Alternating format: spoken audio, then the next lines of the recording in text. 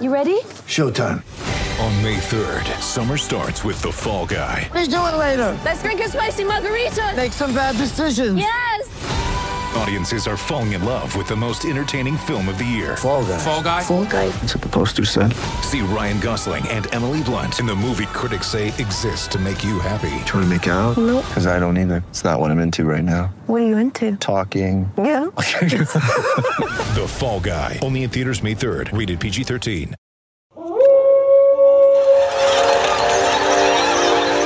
News team, assemble!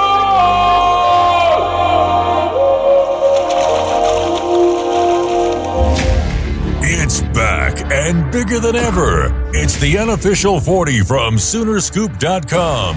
Presented by the Choctaw Casino and Resort in Durant. Now, here's the entire Sooner Scoop crew.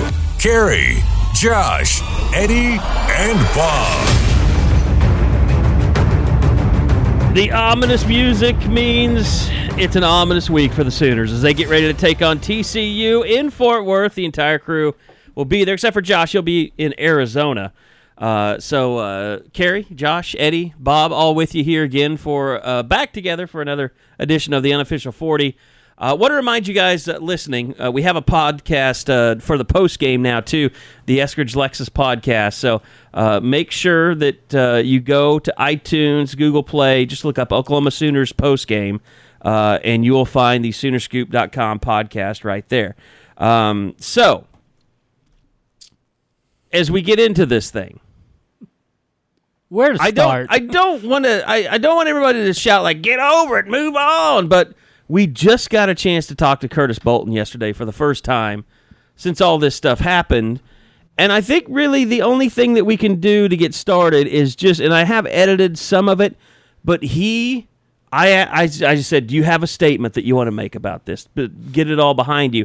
And he went over 4 minutes just talking. So this is a little bit edited, but a little bit long. Here's Curtis Bolton with his statement on the supposed locker room fight that never happened. Kind of blows my mind that someone, at the end of the day, reporters aren't going to report something if they don't trust their source. So the fact that story got out meant the reporter obviously felt like it was somebody close to the locker room or in the locker room that would drop a story like that. And this is an intense sport. Obviously, things are heightened in Texas week. But for someone to drop that was this big fist fight in the locker room, it just blows my mind. Not even from my end, just from this team. It makes the team look bad. I could care less if people think I fought my coach. My coaching staff knows what happened. My teammates know what happened. At the end of the day, there was no huge argument. There was no huge fist fight. I was a little frustrated with how we were playing. I was a little frustrated. I didn't play in the second quarter. We got in the locker room, and I got my checks through my coaches, and things got heated in there, just how they always do. That's how it goes. And a guy like me, sometimes I just need my space, and I was getting a little too riled up in there.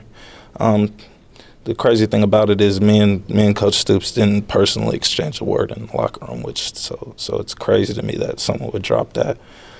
Coach Stoops was pissed off at how we were playing, and it's his every right to. He was the D coordinator at the time, and we weren't playing good. We weren't playing up to the standard, and that's not the problem I had. My problems were more internally. I didn't have a problem with Coach Stoops at halftime. I just needed to get some air, and next thing you know, people see me walking out the locker room pissed off, and it's all this. I quit on my team, this and that, and I just wanted to nip that in the bud where it stood because I care about this team. I love this team. I love my teammates. I care about my coaches. I trust my coaches, and I'm not going to walk out on them. I needed some air. That's all that was. I needed some air to lock in, and I think I came out in the second half and played pretty good personally. I love this team. I'm not going to quit on it. I didn't spend 4 years on the bench to work my tail off and get a starting spot in my senior year and walk out in a Texas game. This story where me and Coach Mike are in a fist fight in the locker room is is completely untrue. The fact that it was out there kind of pissed me off. But, like I said before, it is what it is. The story dropped. It came out. It's not true.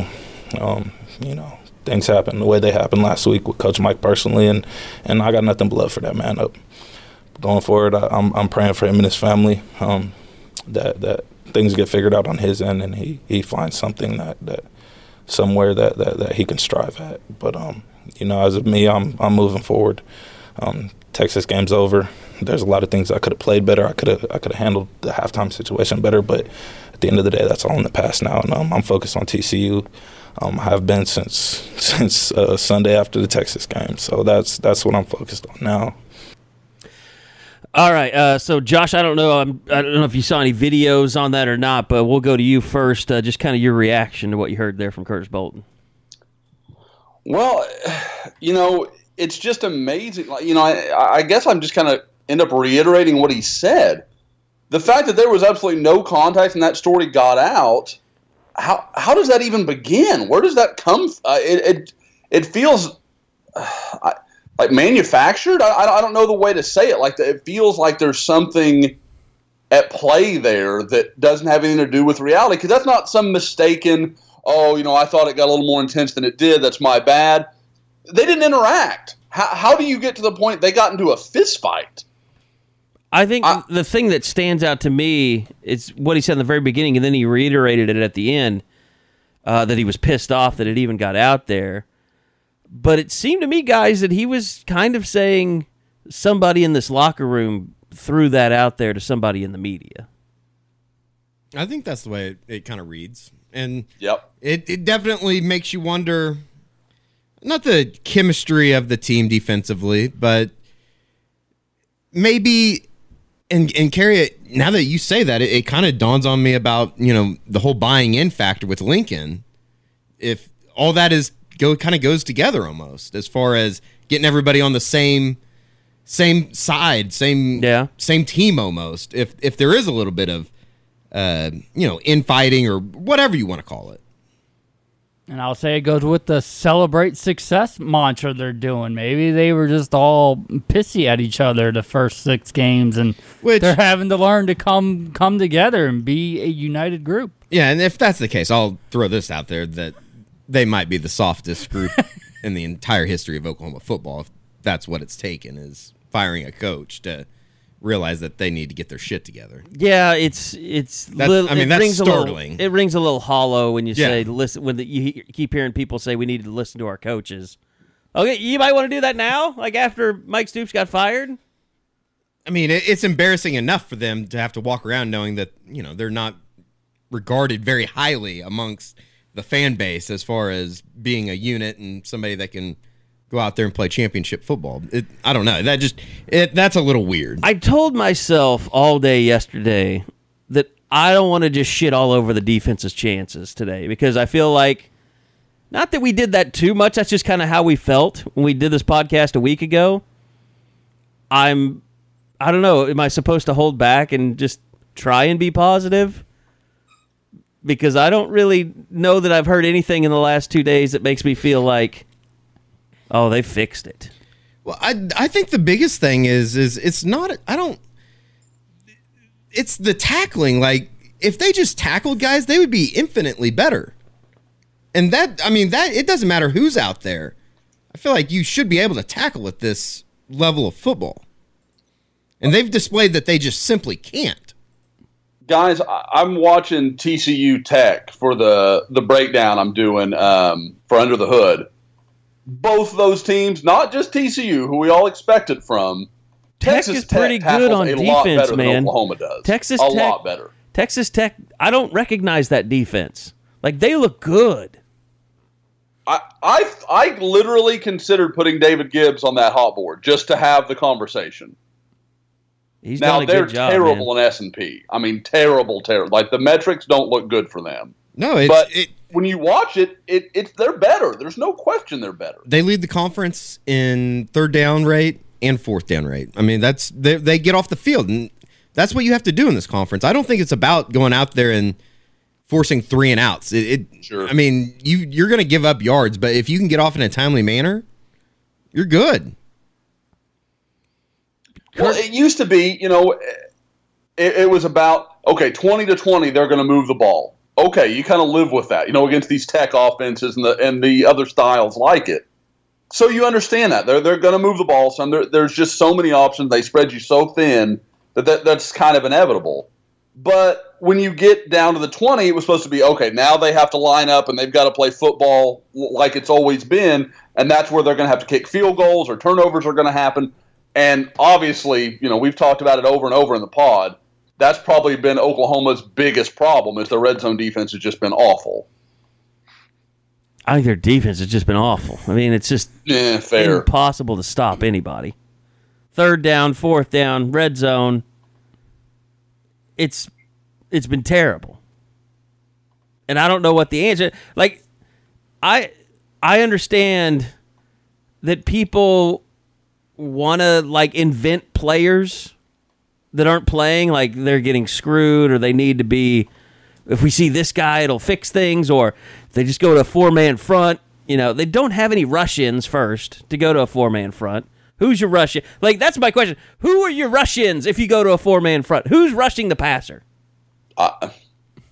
People keep talking about the 4-man front. I'm like, I don't think you understand how this person. Amani Bledsoe in a 4-man front that doesn't make any sense at all. You might as well just put a tackling dummy there. Don't get me wrong. He'll be fine against the run out there because, he's going to be bigger than anybody those tackles are used to dealing with. But he's not going to win the edge. All you people that are complaining about more pressure, going to a 4-man front is not going to help them get more pressure. It's going to make you slower. Kenneth Mann is a defensive end. Mark Jackson's not a pass-rushing defensive end. I think I've seen some strides from him this year. But you're talking about quick twitch guys on the edge. How many of those are in OU's program right now that are 250, 260? One. And he's not ready. Jalen Redmond? Yep. By the way, Ruffin did not have a positive. I didn't think a positive report. I love this idea that's out there that he's going to play 60 snaps on Saturday. He's not ready. I don't even know if he'll travel. And that's not even one, I know sometimes we say stuff and then we're like, oh, and the fans of what? It's coming from media people. I don't understand it. I don't understand it. I think he'll travel, and I wouldn't be surprised if he didn't suit out. I think he will suit out. Did I say that right? Yeah. Whatever. This idea that he's going to go out there and start and play 65 snaps on Saturday after basically having been cleared for 2 weeks. I don't know. That just seems like a little much. Here's the thing. Listen to this from Ruffin. It needs a little bit of translation, I think. But he was asked, how much can you change your scheme in 2 weeks? I think it was Jason Kersey. I know, a big listener of the podcast. I'll give him some credit. But he asked about that, and it's not an answer that anyone's going to like as far as on the message boards for sure. Ruffin, how much can you really change schematically in the middle of the season, or can you? Well, not much. And I would want to, but so I haven't had to do that much. But the kids are willing and ready to do what have you, and we talk this way. The call, it's not the call. They're the call. The players are the call. And they know that, and that's how we talk to them, and we've talked to them. So whatever we call, if it's just a base call, they're the call. And that's putting ownership back on them, and I think the kids appreciate that. Anybody want to translate? Players are the call.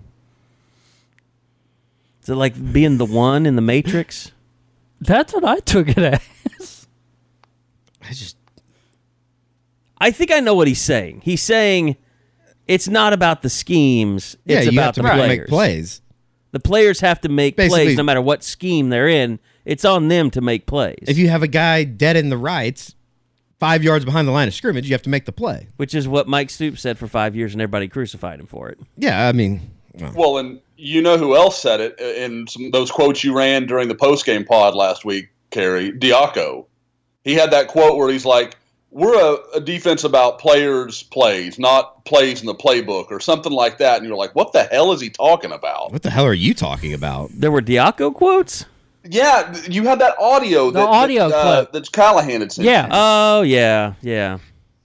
So what the hell are you guys talking about? I don't know. I completely blacked out. I didn't even remember that happening. We had 2 post-game podcasts. I don't know head from tails. There's been a coach that's been fired since then. Yeah, I got to admit, I probably blacked out when I started playing that. But I just 100% wasn't listening. And people, look, I know what people are going to do. They're going to say, well, of course, Ruffin's saying that he's not changing schemes. He's not going to give away any of his secrets. He's lying to you. What secrets does he have? I don't know. That's where we're going to find out Saturday. I mean, I guess they are. I guess you can say that he's just playing coy and doesn't want to give away anything, but. I'm sure there's something to that. And I think there is. I mean, I do think that they're going to play a little bit better, but at the same time, I don't think all of a sudden they're just going to start making a ton of plays. I mean, what do you really change other than this is how we're going to play? Like, we might be more aggressive on third down, or we might drop into zone more. I think this is the new year. Just because the streak or whatever is in place, it doesn't just happen. We still got to have a good week of practice. We still got to go out there and win. Jeez. This is your new method. My buttons suck. Sorry, Josh. I was like, who the hell? No, that's not one of them. Okay. This is how I delete Josh from the podcast. Every time he starts talking, I just start playing 24 audio clips at once. I feel like it's the old Chappelle show with the wrap it up box. Wrap it up. We're done.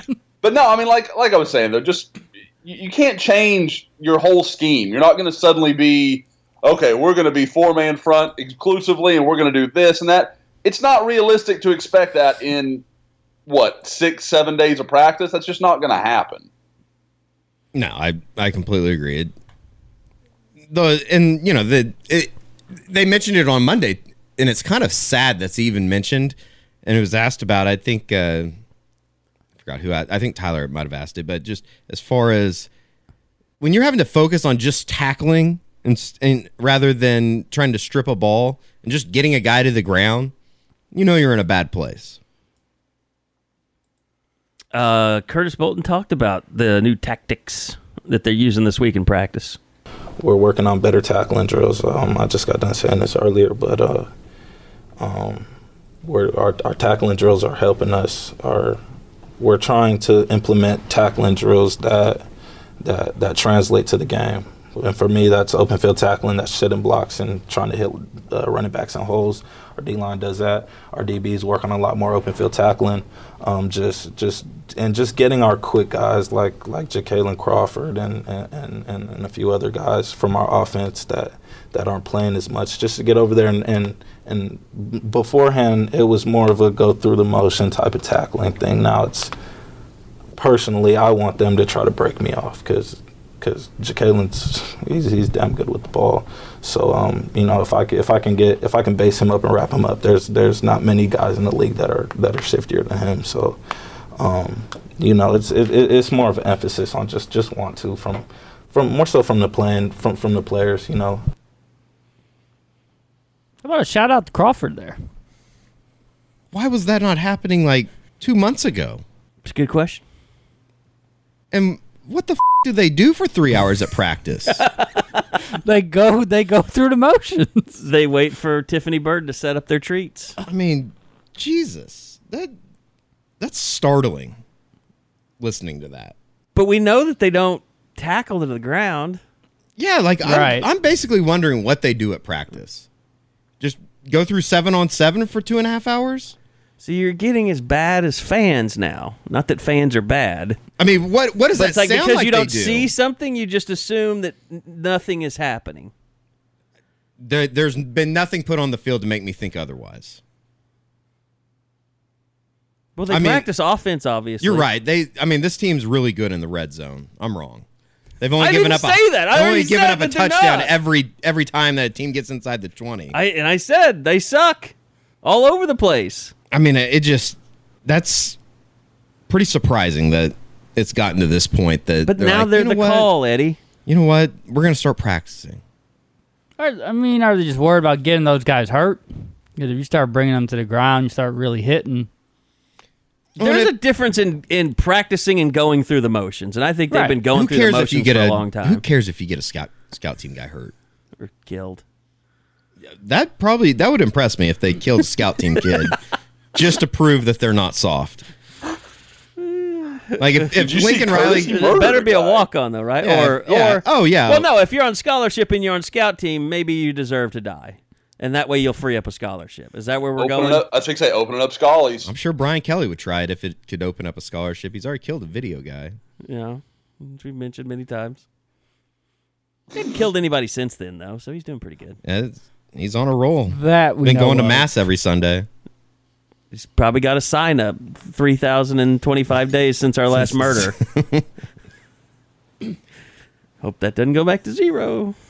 I did too. Maybe I don't. I mean, maybe they do need.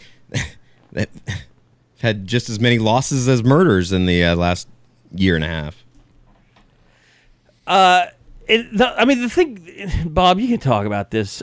I mean, the whole week, and really, ever since the Texas loss, the thing that's been kind of mildly interesting just from a media perspective is we really don't give two shits about talking to anybody on the offense. No. It's like, we need to talk to the defense guys, and we need to talk to somebody besides like Amani Bledsoe and Kenneth Murray.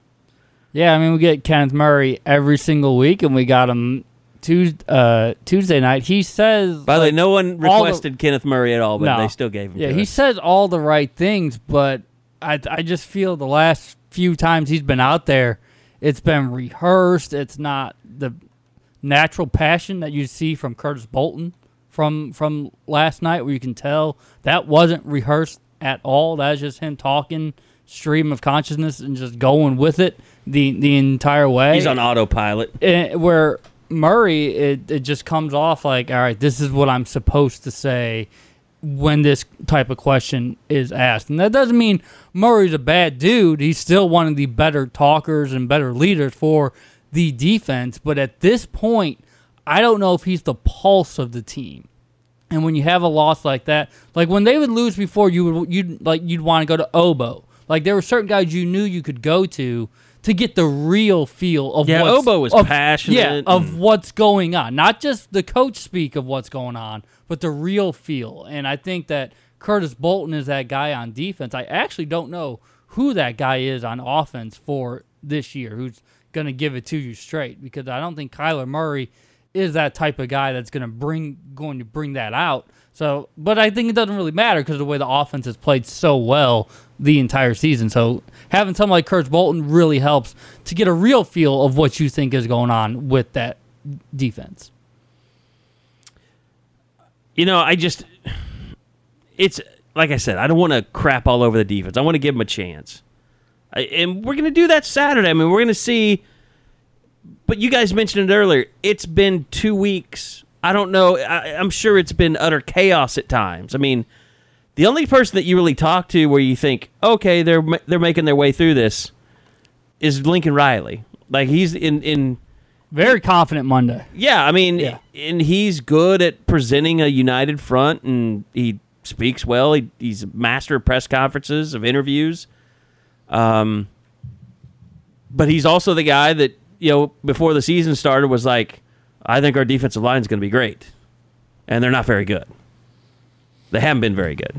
The most unfortunate part of it all is I don't really think that, I mean, I don't know if we'll really know how good they are over the next 2 weeks. They're playing two really bad offenses. Well, you'll know if it's a disaster or not. Yeah, if like TCU starts moving the ball. That's my biggest fear, is that it's just a total disaster. TCU scored 17 points or less in 3 straight games for the first time. I mean, since they let Texas 1996. score 48 points on them. Yeah. They let Army march up and down the field all day long, all night long. So you basically just want to see effort, because I think I want to see him play hard. Is effort. Yeah, I want to see him play hard. I want to see. This is where you go. This is where you start when you've bottomed out. This is the building blocks to get back to somewhere of respect. I want to see fewer Twitter fingers and fewer pregame scuffles, right? And more tackling. I want mouths to be shut and tackles to be made. And I'm old man, get off my lawn right now. I know. But when you bottomed out, you have to sit there and listen to Dad talk. You know, when you're about to get grounded or you've gotten arrested, caught for for pushing over pumpkins and or mailboxes or pumpkins through windows, you gotta come back in and get talked down to a little bit. You want to talk in a literal sense? Hell, what did that do for Jordan Evans a couple years ago? Yeah, that is true. Literally a dad talk. Right. Literally a dad talk, and then he played better. How many times has Kenneth Bradford yelled at you? Who? Sam's dad. Oh, Kent. Kent, yeah. Never, I don't think. I don't think your friends' dads ever yell at you. No. I can't think of. I wasn't. You could be pretty horrible. That's not their job. I mean, I think there was a couple times, but it was like mostly deserved. Yeah, I can think of a couple times. Really, though, my most memorable friend, Dad, was him saving me from my mom getting after me. We got in a car accident. My buddy hit me, and I hit the guy in front of me.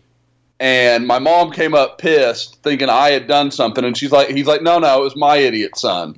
So he really saved me on that deal. But that's about the best one I have as far as a friend's dad getting excited in either direction.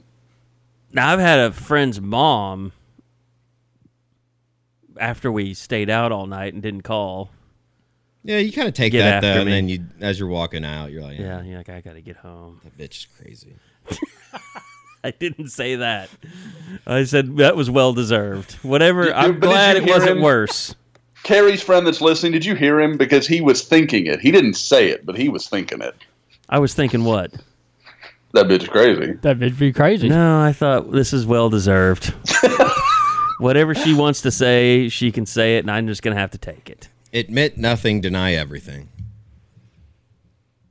No, yeah, I don't ever, I mean, and like, sometimes I can remember. Yes means no. Okay, and stop it. No means Stop yes. it. Stop it. Stop it. By the way, you've reminded me. It's a very good time now to tell you guys that this is the Choctaw Casinos unofficial 40. Choctaw in Durant. I'm going to tell you guys, I went out to another mega casino last weekend. I did have a $250 walk-off shot that paid for me on the roulette table, which you can do now. Now, like, that was always my thing. When I go to Vegas, you guys ever do that? Do you do, like, a walk-off shot?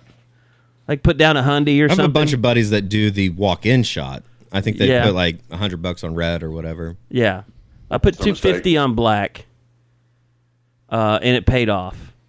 Although... Did you pee on the floors while you were there? The Annie situation I'm not real thrilled with. Yeah, that's just kind of how it is playing in Oklahoma. Blackjack. In Oklahoma, yeah. I think they took like $22 out of the total winnings. Oh, really? Damn. So bet $250, I got back like $478. Because anyway, that's not Choctaw Casino's fault. That's the Oklahoma Gaming Commission's fault. It's Barry Fallon's fault. We can only blame her for so many things. And we're running out of time. Yeah, she's only going to be in office for so much longer. But they've got the roulette tables out there. They got the craps table. I actually sat and watched. I really enjoyed playing craps. And I sat up in my hotel room and I watched YouTube videos about playing craps. Oh, no. You're and like... it was so confusing. No. And it got me thinking too much. Like, I was like, I can't do this. I have to go home and process it. It's like Josh in his book about roulette that he's read. He has a system. You're like Clark Griswold up in the room watching the TV, sitting on the bed, like, oh, okay. See, that's the problem, though. You've misunderstood. There's no book. We've never read a book. It's just playing a lot and kind of figuring out what sort of works. And you got to again, lose this is no. See, all I wanted was just a refresher course, but then it goes into betting the come and the pass line and no pass line. Wait, what? That's it. You knew Eddie was going to. Yeah, what? So I don't care. I'm pushing through, but just. I would too. The horn bets and all that stuff, and stop it. I can't. When I'm talking, I can't delete you because I don't know what you're saying. Oh, okay. You I know that now. Out. You figured that out. It's the worst thing ago. that you've ever told me. You're pushing through. Don't worry. The Choctaw Casino, though, in Durant, they make this all possible. They are our title sponsor. And I'm going to tell you, I've been to the other mega casinos, They are massively underrated. They're an unbelievable casino.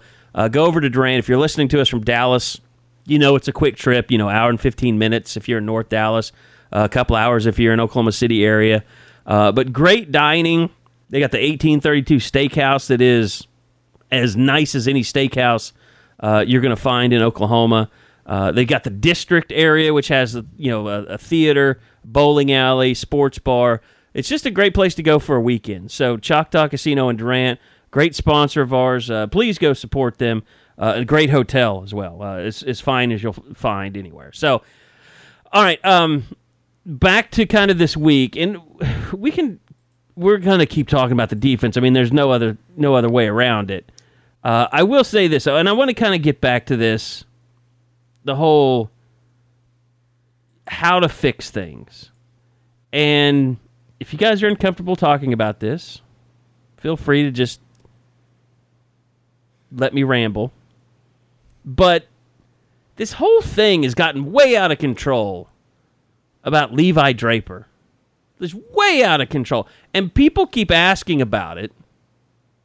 And every time it's asked about, I'm just going to let you listen to Ruffin McNeil, who was asked about it yesterday. And you can tell me why it keeps coming up with these types of answers that are out there. He's still in the mix. I know Coach Kish does a lot with him, and we like the way Levi, his mentality has been great, and we'll keep get prepared and getting ready to go. I think being injured last year, putting him behind a little bit, but we like Levi. I think Levi can be a good player in time. How much is there a chance we see him before the end of the season? Never can tell. That's a great question, but we'll look forward to it when he does get there to that point. I mean, there was this narrative that he was in the doghouse with Mike Stoops and he put him on the scout team and he's the answer. First off, someone tell me who the hell he's going to replace in the defense, because he's a middle linebacker and you're not replacing Kenneth Murray and Curtis Bolton with Levi Draper, a guy that's been on scout team all year. Yeah, if there's any part of this defense that's not the problem, it's the linebackers. Yeah. I think I mentioned that a couple of weeks ago. It was like, when did the linebackers become the biggest issue with this team?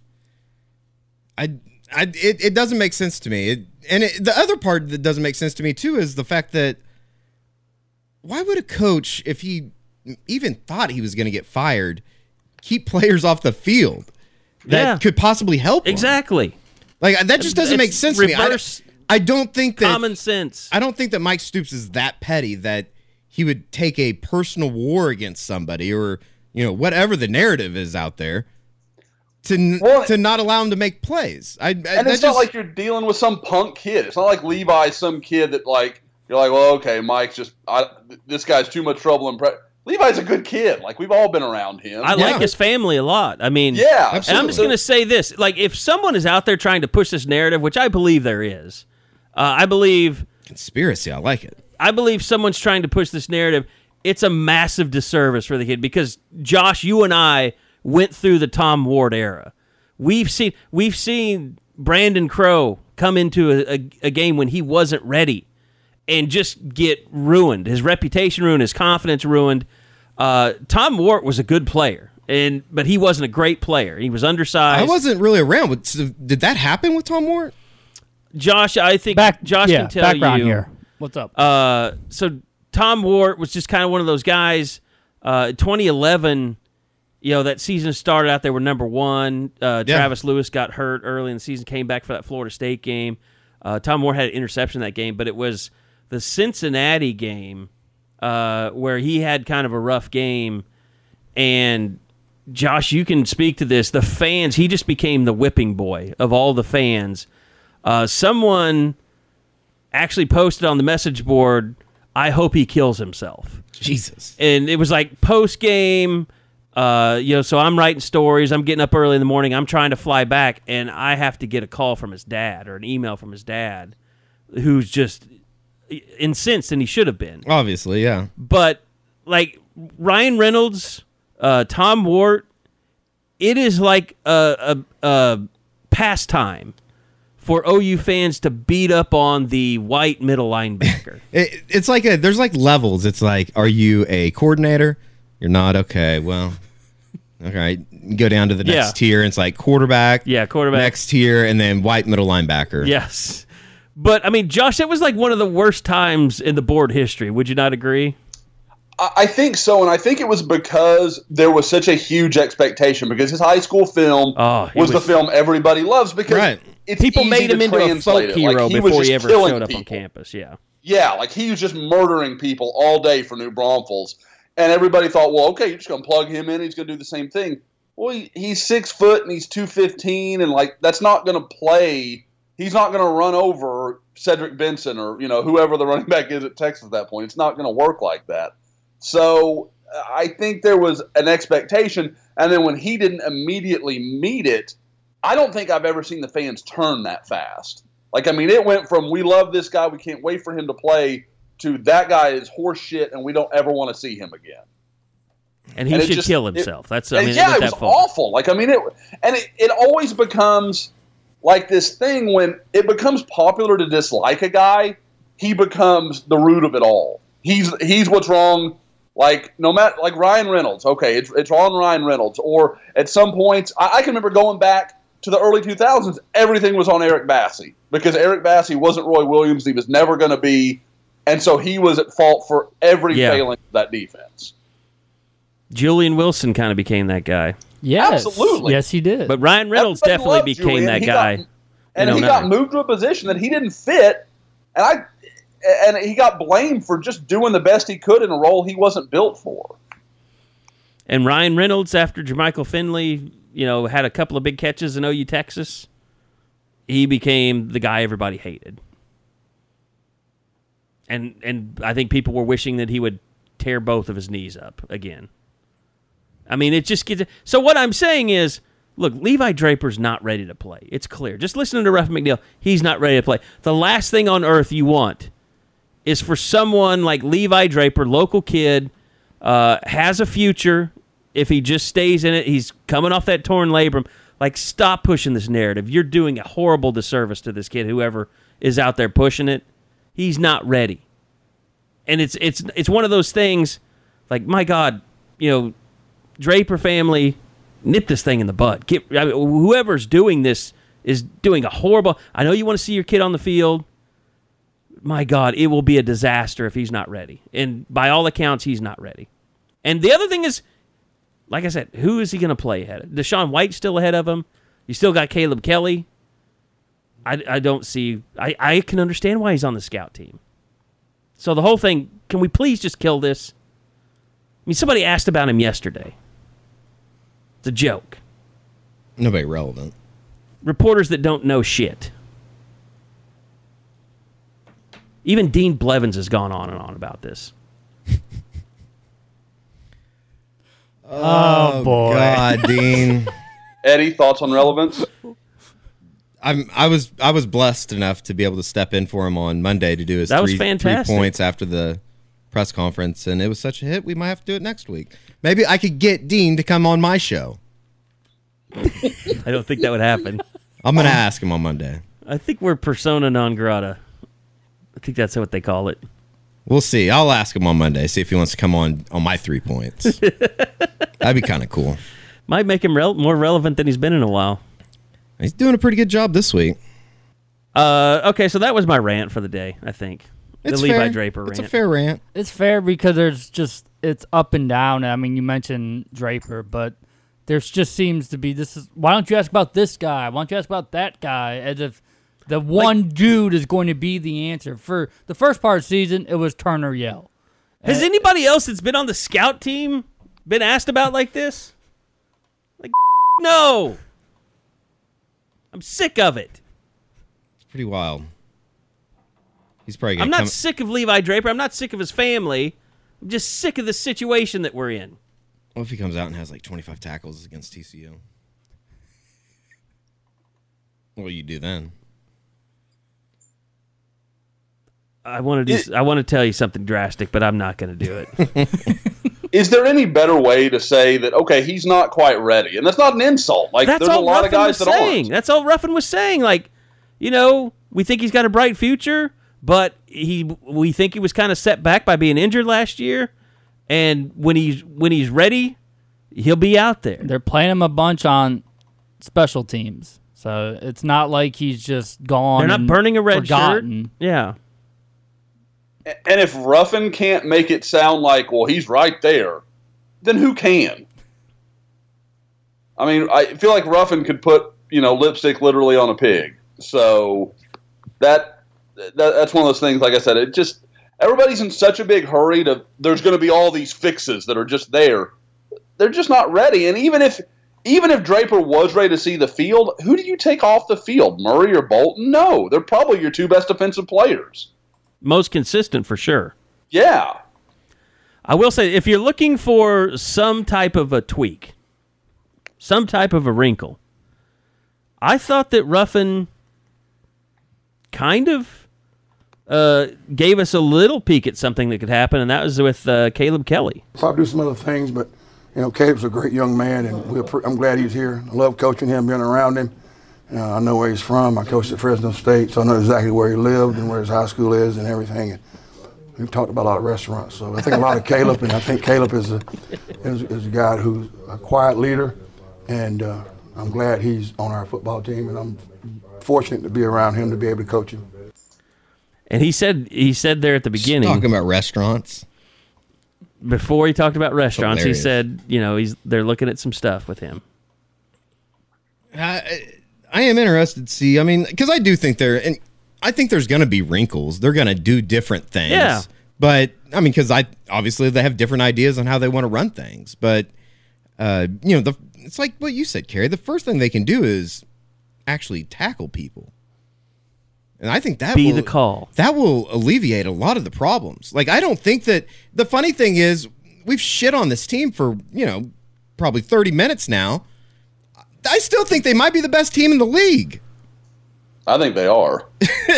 I mean, they're still going to have a chance to win out every game. And the way things go in college football, you usually get back into some type of playoff race. I don't know if they're going to get there. And there's going to be some tough games. I mean, at Tech's going to be really tough now, as it appears. West Virginia's going to be tough. I think TCU's going to be tough. It's the best defense they've played. Actually, I think OU's toughest game left on the schedule, I don't know if you can guess who I think it is. Toughest game? Texas Tech. No. Tomorrow, Saturday. No. Kansas State. Kansas State is coached by a 90-year-old. That will be who just a 4-point drilled Oklahoma State. They can run the ball. They got ran over. And OU is not physical. Well, they're going to be able to hold on to the football on offense and make problems for Oklahoma. I don't know.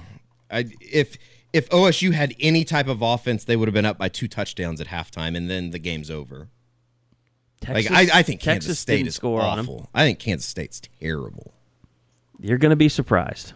And they're not playing in Manhattan. I would be there with you if they were playing in Manhattan. They're like Iowa State. They win in Norman.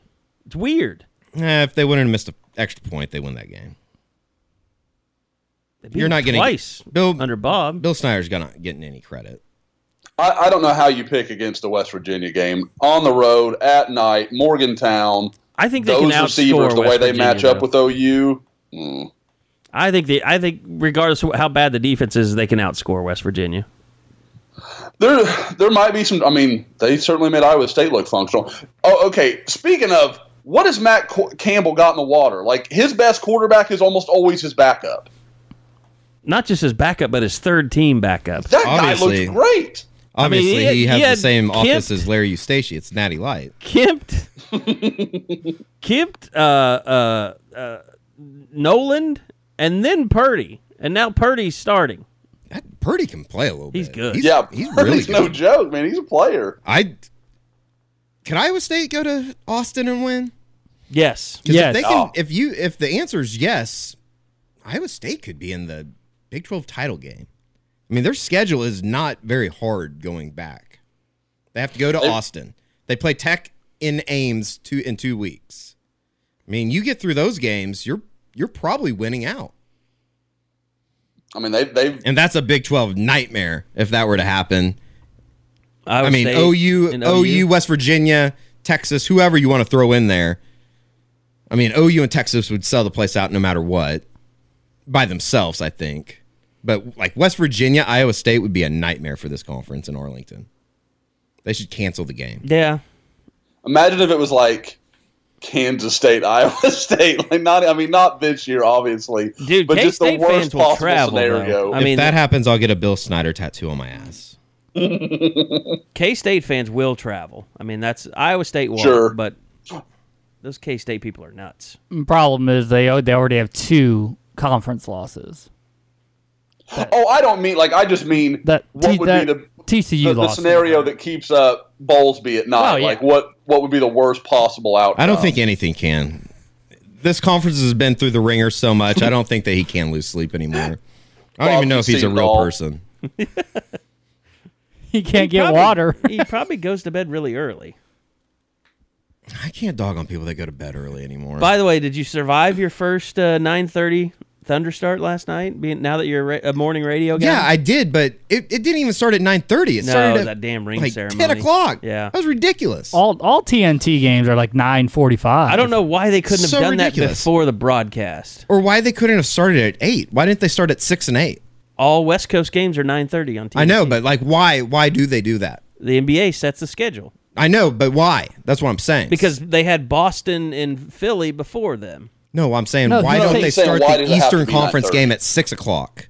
Why don't they start it at 6? It's not prime time then. They want prime time on East Coast, prime time on West Coast. Right. If you're a Warrior fan, you might not be able to get there in time. And us on Central Time, just get the bird all the way around. Central time What about zones- Chicago and Houston, people? Central time zone still is the best time zone, I would say, for sports. Yeah. I kind of love West Coast. Like waking up to a 9 a.m. kick in Yeah, football. that's Saturday, that's though. Beautiful. What if you were a big Astros fan and you had to be at work yesterday when the baseball game started at 2 o'clock? Well, it wouldn't matter That's because ridiculous. all Astros fans should die because they're a cheating organization. That is sad. I saw that.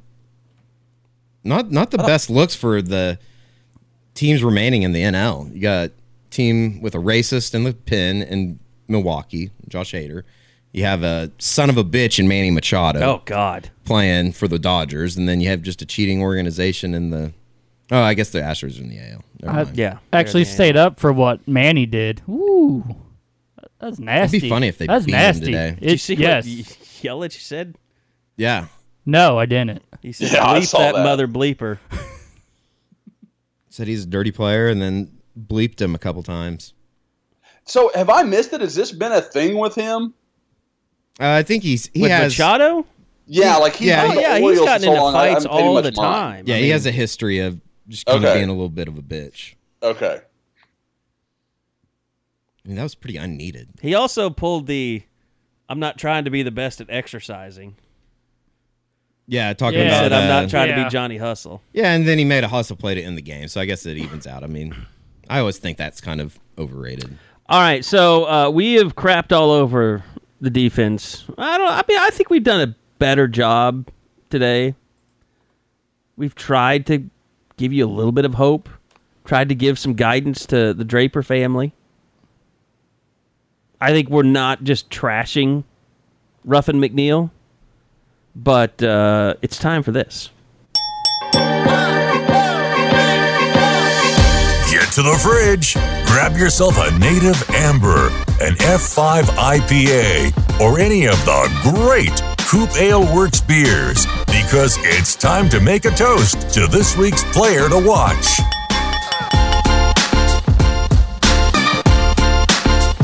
All right, it is time for the Coop Ale Works player to watch. I remind you that guys at Coop Ale Works, a local Oklahoma City craft brewer. It's been brewing for 9 years. And I got to say, I haven't found one person that's just been like, that stuff's not any good. Like everybody I run into is like, man, I love Coop. That's tried it for the first time. But you know my favorite, it's the Horny Toad Blonde. If you are a domestic beer drinker, you got to go try that. It'll change your life. I'm not even joking. Eddie's a big F5 IPA guy. But they've got 9 different year-round, or 7 different year-round beers, and then 4 seasonals. You can still get the Oktoberfest, which I highly recommend. The Native Amber is also fantastic as well. Okay, guys, the player to watch, I have no idea where you guys are going to go on this. I would assume most people will say something on defense. Josh, let's start with you. Where do you want to go? if you would unmute yourself, please. Damn it! I really have done well. Damn it! Your streak is over. I want to say I was really concerned with that lead in that you were going to take an offensive guy, and that was pretty much what I was going to lead with. And I know everybody wants to go defense. I know everybody's going to want to talk about that. I kind of talked about it in chat last night. And I'm kind of going all in on it. I think Kennedy Brooks, I think we're looking at least 10 to 12 carries this week. Maybe more if he gets the hot hand, whatever they want to call it. I think we're finally going to see him get a real taste. I kind of get that feeling, too. Just from talking to people this week. Especially when you... I get the feeling he's going to be in the game plan. You consider the fact that, I thought it was a little bit surprising that Beatenbow said that this was the offensive line's best game of the year, coming out of the Texas game. I saw some people disagreeing with you highly on that. Yeah, I mean, sorry that the coach said that. That is the weirdest that's my part about my apologies that I'm just relaying what the coach said. That's the weirdest part about what we go through right now with everybody being so upset after a loss is no matter what you say, they're just like, I don't believe you. Like, okay. I'm just telling you what Bill Beatenbow said. There's no reason for him to lie, telling reporters that he thought that this was the best game they played all year. And kudos to him if he is. Just playing games. I like the Kennedy Brooks pick though, Josh. So are you bolting on a pick and just staying with Kennedy Brooks? Or do you have one? Oh, me? Yeah. No, let's go with... It's like ordering dinner all of a sudden. Let's go with... Do you want to pass and go to Bob? Because I can tell he's just itching. Yeah, if you got one, Bob, go ahead. Because I think I got one, but let me center in on it real quick. let me double down on the come line real quick. That's an actual phrase, all right? Stop making it dirty. I'm just going to go... You want odds on the come line. The obvious one is... 69-1. It is definitely Buki. Buki is the easy one, pinpoint, not only because of his tweet last week about liking the coach that you're playing for, but are they going to do something different with him to where you see and it brings out the best in what he brings to the table, or is he still going to be out of position, still whiffing on tackles? Is this the game where we finally understand this is what we were all excited about? I'll be excited if he has like 5 tackles. Like real tackles. Yeah. I'm not even asking for a pick. I'm not asking. I don't think if they force a turnover against a team that has a tendency to give the ball to the other team, I think they should stop the game and honor the defense, even though it is on an away game. Like over the PA system, come on and say, congratulations on forcing your 6th turnover of the year. If it's a fumble recovery, give them 3 points. Have like a midfield acknowledgement, like with Drew Brees, give him like a laminated card. Yes, absolutely. With a ball that they can put up in the bring Ruffin down from the press box and he can carry it around. I mean, they've not had a turnover in 2 games outside of that muffed punt with Baylor. I just had visions the way, even going back to the spring, I had these visions in my head of Buki being a guy that was breaking on footballs left and right and, just confounding quarterbacks and being all over the field. And it just couldn't it be further from that, the way it's worked out for him? It's been rough. I obviously, the expectations were way too high as far as not necessarily just making disruptive plays in the secondary, but I mean, he hasn't even, from what I can tell and what I feel like, he hasn't even been a difference maker at all. No. And not even close to being a difference maker. He is more known for not tackling than he is for anything else. Yeah, and that's not a good thing, because there's one thing that you as a player can somewhat take care of, right? And that's just getting the guy down that's in front of you. Yeah. You were mentioning Tom Ward, Ryan Reynolds. I was wondering, how long does the fan base stick with Buki? Oh, I think being a true freshman. I don't know. Whatever it takes to... It's unreasonable to... I mean, I know some people are like, bench him. I know. Exactly. Sometimes in the fraternity, when a guy would be getting belligerent every weekend or whatever, you'd have to put him on 6-pack probation. They should put Buki on Instagram story probation, and you can only put as many stories up as you had tackles in a game. So if he has 9 tackles in a game, he can put up 9 stories. Does that make sense? If he has 2, just put up 2 and shut up. You only have to put up 2. You can't put up like 222 like you did on Sunday. Eddie's kind of channeling his inner old there. All these Insta stories are taken away from your footballing. I agree. He's got so many followers. He's got to keep up. I saw it the other way. It's like you haven't earned the right to put any of this up. Both. Okay. By the way, you want to hear Lincoln Riley talk about the kids these days and dealing with them? Because I thought that was one of the more interesting parts about. Do we want to finish the segment? The segment real well, quick? I'm good at getting us back on track. If you want to take a look, I'm going to go with Neville Gallimore. How about that? Oh, it's an interesting pick. He hasn't done anything. Maybe he'll surprise me.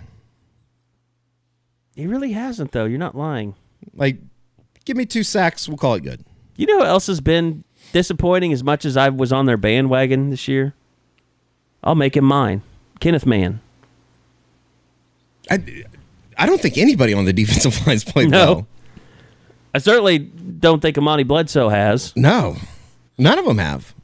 Mann's the only guy I can say, though, that I remember him making some plays that were pivotal. Yeah. Yep. Yeah, Kenneth Mann's made some plays. I mean, obviously the interceptions. But consistently, you're right. You're right. He hasn't been what you thought he was going to be. More of a right time, right place. Definitely been a problem for him. I mean, you could see I was paying very close attention to him during warm-ups against Texas. And he was a lot more gimpy than Ben Powers was. Yeah. Well, I mean, they're coming off a bye week. They can't say that these guys are beat up anymore.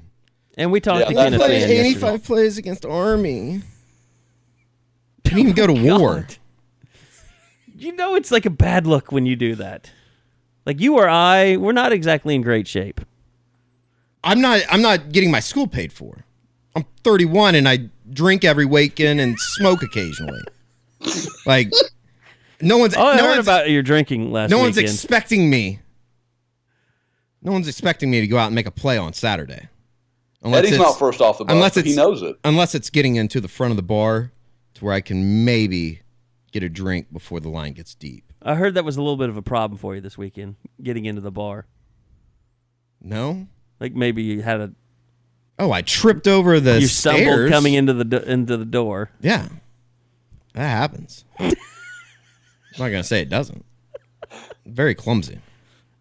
What would be your injury report? Drinking related, hamstring or something like that, Eddie? I'm never hurt, I'll tell you that. I get injured sometimes, but I'm never hurt. Always hurt. He knows injured. the difference between pain and injury. Mm-hmm. Exactly. I'll give it my all, too. All right, so I went with Kenneth Mann. You went with Neville Gallimore. Bob Buki and Josh went offense with Kennedy Brooks. I think Josh wins, actually. All right, well, I wrote about this the other day, and it was about Mike Stoops losing the team. And he was asked kind of, I think it's another Jason Kersey question. Maybe we should hire him. About what it's like to coach kids these days.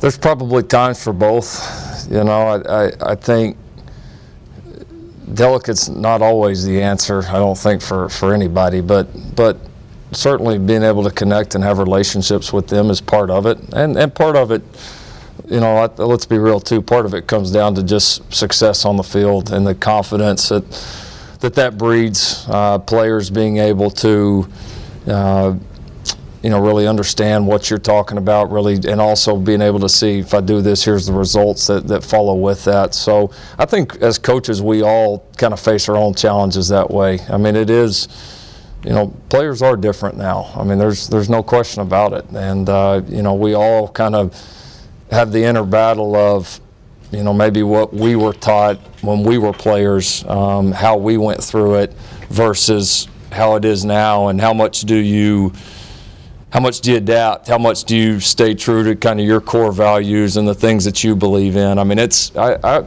would guess that every coach out there, if they're being truly honest with you, fights that some. I do. I know Mike said it publicly that he did, which I thought was very open and honest. I do too. I think every coach does a little bit this day and age. That noise you heard in the background was Buki building his fort in the background. It knocked over. I mean, look, we talked about the Twitter fingers. Is that racist? We talked about... No. I hope not. Fine, it was Levi Draper. Bullying. We talk about all the time. And Lincoln has said this before, because I was talking to him about Benny Wiley back at Big 12 Media Days, and he said, today's kids want to know why you want them to do stuff, basically. Like, what do I get out of this? I don't know if that's what he's really saying, but... Makes sense. But basically, Mike, we talked about this earlier. He lost the defense because... He never changed. They weren't any good. And it's hard to keep yelling at somebody when they're like, you're always in my face, but it doesn't make any difference. We're not that good on defense. I didn't see some results, man. Yeah, that's exactly right. I mean, it makes sense. If I'm going to go through all this crap, I better see some results, and I don't. But you're part of that process. I guess, Is that what you have to... Is that the level that you have to explain to people? Is to show them that you're part of this process? Like, I'm riding your ass to get us to this point. I don't know. I mean, maybe I'm too old now. I think we're all too old. Yeah, basically. I mean, Bob Stoops was too old. He's like, I'm getting the hell out of here. And I understand that, things change and you have to change as a coach, but I don't know. Maybe... the kids come in, they're like... If Ruffin McNeil turns this thing around, that would go completely against the grain, or maybe he gets it. And that's what you continually hear from him in the locker room, isn't it? I don't know. His defensive line hadn't been getting it. I don't know.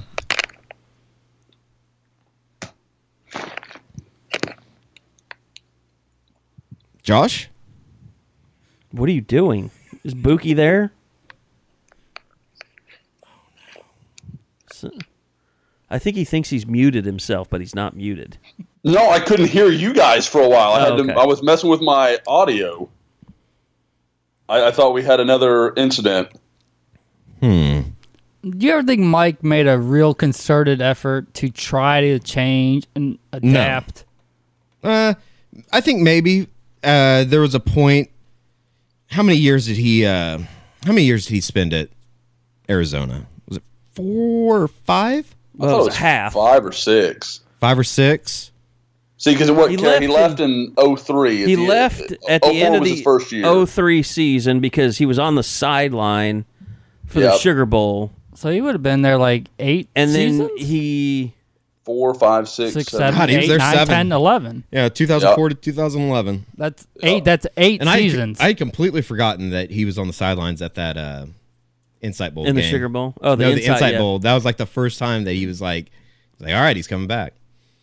I only remember it because you guys were at the game. It's probably why you don't. Yeah. Because the board exploded. Like, no one really cared about what was happening on the field. I think we put a picture up, didn't we? Everything was going to get fixed. We might have put in a picture up of him or something on the sidelines. Oh, yeah. I took pictures. I think he was wearing blue, wasn't he? He was. He was wearing a nice blue I remember sweater. because I had my camera, and I was down there taking pictures, and the guy was like, you can't take pictures. You don't have a vest on. It's like, you can't tell me what to do. I was like, the game's over, There's pal. not even TVs in this place. You can't tell me what to do. That is a shame that their stadium is so shitty. To be in Tempe, Arizona, and have that crappy of a stadium. I guess they got new video boards, though. I think they fixed a bunch up this offseason. That was a big deal for them. Yeah, I think actually since like 2011 when we were there, they've made stuff every year, advancements or whatever to the stadium, and this was the final big one. It was redoing. I think, didn't they redo a bunch of the seats or the press box? I think that's what I saw. I know one end zone in particular got a real, a huge overhaul. They had to redo all of it for Herm. Well, I mean, you're going to sign that big of a guy. You gotta go for it all, especially when he hires no new staff. By the way, I want to mention this. If you guys are looking for some tickets to this weekend's game in Fort Worth, all you need to do is go download the SeatGeek app, We'll even give you $20 off your first SeatGeek purchase by using promo code SCOOP. But you can search multiple ticket sites. They grade every ticket based on value. SeatGeek's been a long-time partner with us at Sooner Scoop. So, go support SeatGeek. Download that app. It makes it very easy to get tickets. You can get the e-tickets. So I know people are always asking, like, if I get a ticket, can I just use it at the gate? Yes, you can, using SeatGeek. So every purchase is fully guaranteed. You can shop for your tickets on SeatGeek with total confidence. You can make it your go-to ticket source for everything that you do. Concerts, NFL, NBA, Thunder season getting ready to start. If you want a great place to feel confident about purchasing your Thunder tickets, download that SeatGeek app today and use the promo code SCOOP, SCOOP, and we'll give you $20 off your first SeatGeek purchase. So, guys, what do we think is going to happen this weekend?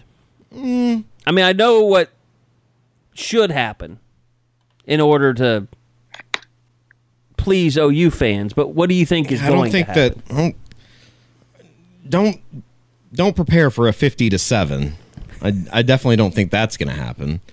You're not going to stop people from doing that. No, I mean, and we shouldn't. I mean, they're going to have their expectations that that's going to happen every OU game, even if they're playing Alabama. So all we ask is when it's when it's not 50-7, don't come on our board and tell us that we're too much a pussy to ask the tough questions after the game. But when it is 50-7, come on, we'll subscribe first, and then come on and tell us that we were wrong.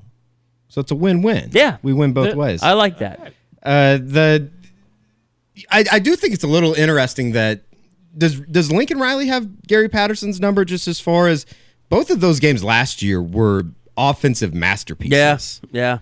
He really uses stuff against him well. Yeah, and it's going to be interesting just coming out of a bye, just as far as the last time they were in Fort Worth was 2015 coming out of a bye after they got beat by Texas.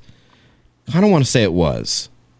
Yeah, when they played Kansas State, when they destroyed Kansas State. Was it K-State? That was 55-0. Oh, no, that was the game that they had to wait at the 2015, the first time. Yeah. Yeah, but it Kansas was State.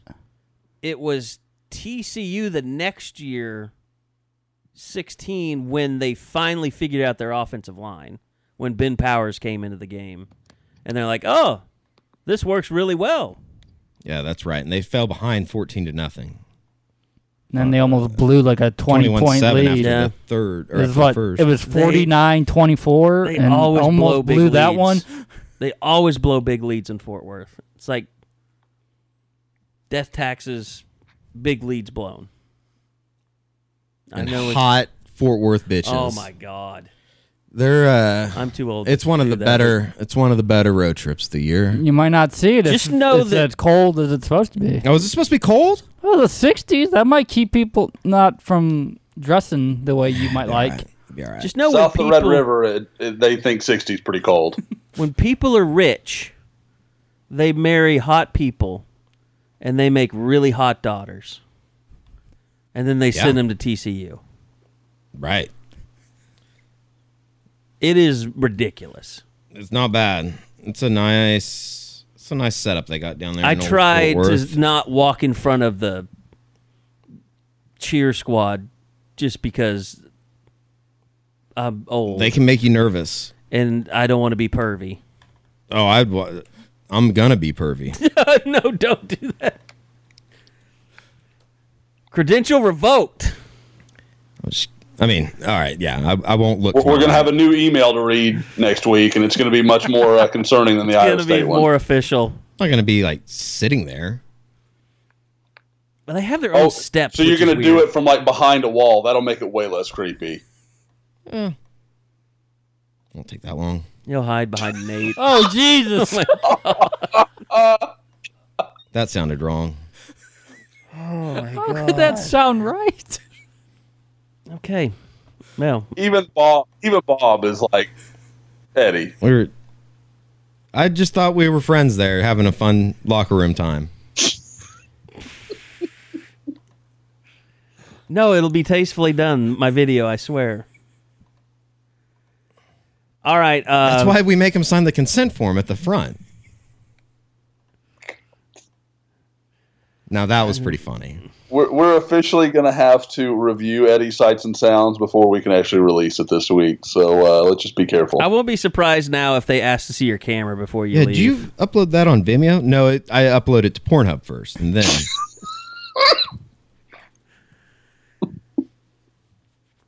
All right. I think we're done here. 42-28. 42-28. 42-28. What is the line this weekend? 8? I haven't even looked yet. I thought I said 7.5 and 8. 7.5, 8. I think they'll make a lot more mistakes, but the trade-off will be they might make a couple more plays, and that will be enough for people to say, hey, there were signs. Well, that's the thing, though, Bob. Like, all they need is 2 or 3 more stops a game, and they're going to be fine. You make 2 or 3 more stops a game, you're winning the conference. And then you see where the cards fall. You just can't give that offense that many chances if you're another defense. Like, I don't think it's crazy to say that OU is still the best team in the conference, even though they've lost to Texas. It's just, it's hard. Like, I mean, OU fans would love to play Texas. Right now, again. Texas is the only one that's undefeated, so it's hard to say they don't deserve to be considered the best, but their offense is not great. West Virginia, everybody's, of course, going to be down on them because they just looked horrible against Iowa State.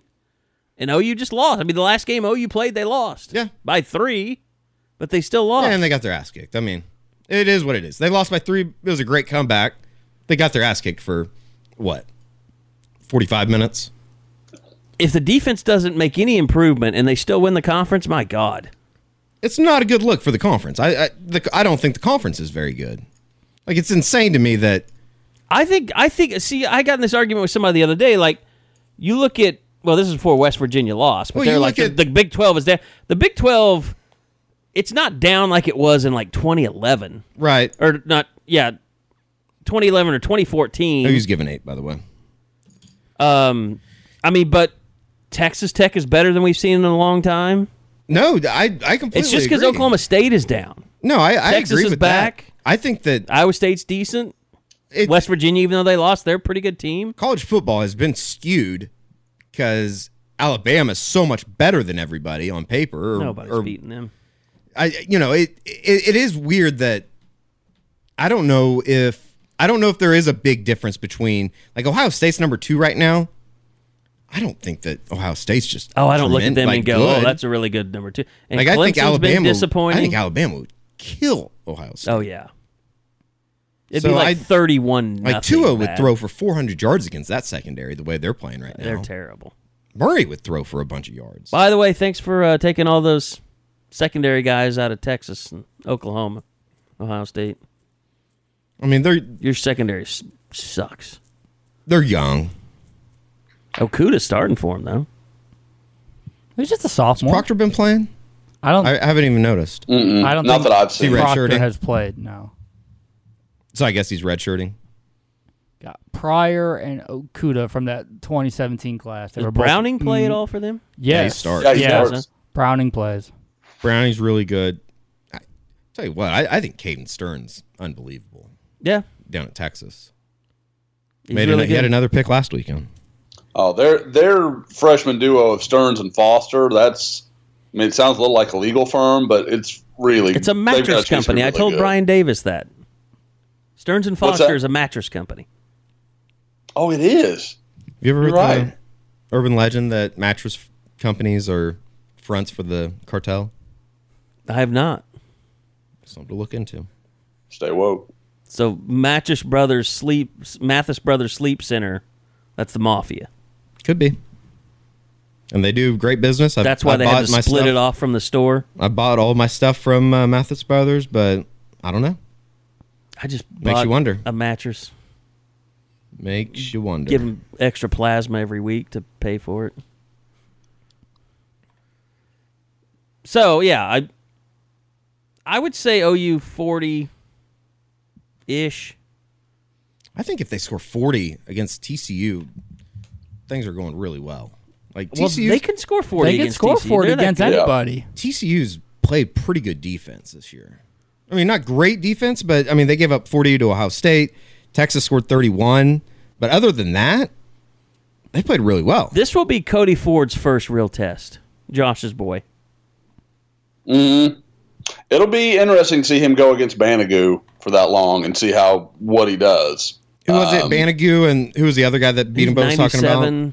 Was it 91, I think. Or 91. LJ Collier. That's who will go against Bobby Evans most of the time. He's a good player too. But yeah, they're not as good at linebacker as they have been in years past, and so I think if Oklahoma can deal with them up front, you'll have some lanes for Kennedy Brooks and some of the other guys. So I mean, I think there's some chance for things to get going in the run game, because going back and doing the idiot, I thought Oklahoma's offensive line was better than I thought it was during the game. Part of it became Oklahoma just had to get predictable there in the second half because everyone knew what they were going to do, or what they had to do, I guess. Well, I mean, we haven't talked much about the offense at all, but I mean, to me, seeing if Grant Calcaterra can come back and be the guy that we think he can be. Of course, it's harder to do that with Lee Morris playing well. I don't even know if you need him to be that guy. I mean, we all want him to be that guy. He's a beautiful man. You pull for him, but if Lee Morris gets the job done. I put that in the roundtable last week. Lee Morris has just been flat out a better player at Watt. Yeah. I mean, he's made plays when he's had the opportunities. Grant Calcaterra hasn't. I think Grant Calcaterra's ceiling is higher, though. He's been hurt. I mean, it's been obvious that he missed most of the Texas. Just or he missed not the entire catching Texas balls game. is the thing that I'm just most baffled by with I think that a little bit of that goes back to the shoulder, though. I mean, the problems really didn't start until he got hurt, right?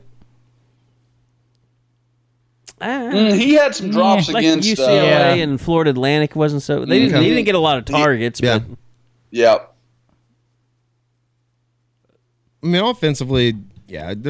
I guess there's really no reason to be worried. I do think TCU brings it's a better challenge than I mean, Texas is probably if TCU's not the best defense in the conference, probably Texas is right up there, and then you have Tech. I still don't think Tech is just in Iowa State. You're able to put up 37 there. It's more not more really and more worried about that. More impressive that they went up and played the way that they did in Ames since they've played up there, I guess. Yeah. The win gets better every week, I guess. As long as Purdy stays quarterback. I will say that Hakeem Butler he finally kicked somebody else's ass against West Virginia. Yeah. West Virginia, that was the most predictable performance. Besides Texas playing poorly the week after beating OU, that was the most predictable thing that's happened in the conference. That's why, Jake Trotter was the first to really trumpet West Virginia during the summer. It's West Virginia. I was like, man, there's a reason. There's going to be a game. A lot of people aren't out on that ledge. That's why 90-1 for Will Grier to win the Heisman was just a waste of money, or whatever it was. I forgot what it finally went off at, but he's not going to win it. He's not the best player on one of the best teams, and that's what the Heisman's turned into. All right, we're going to be there Saturday, full coverage. Post-game podcast coming as well. Josh, be very jealous. I'm going to pick up a Lexus LS on Friday that we're going to drive down and back. It's the big one. It's like the $100,000 one. Well, I am jealous. I don't know if Eskridge has a dealership in Phoenix, but they need to go ahead and set that up for me. Perfect segue. Why don't we talk about what we're doing this weekend? Oh, yeah, that's true. Go ahead, Josh.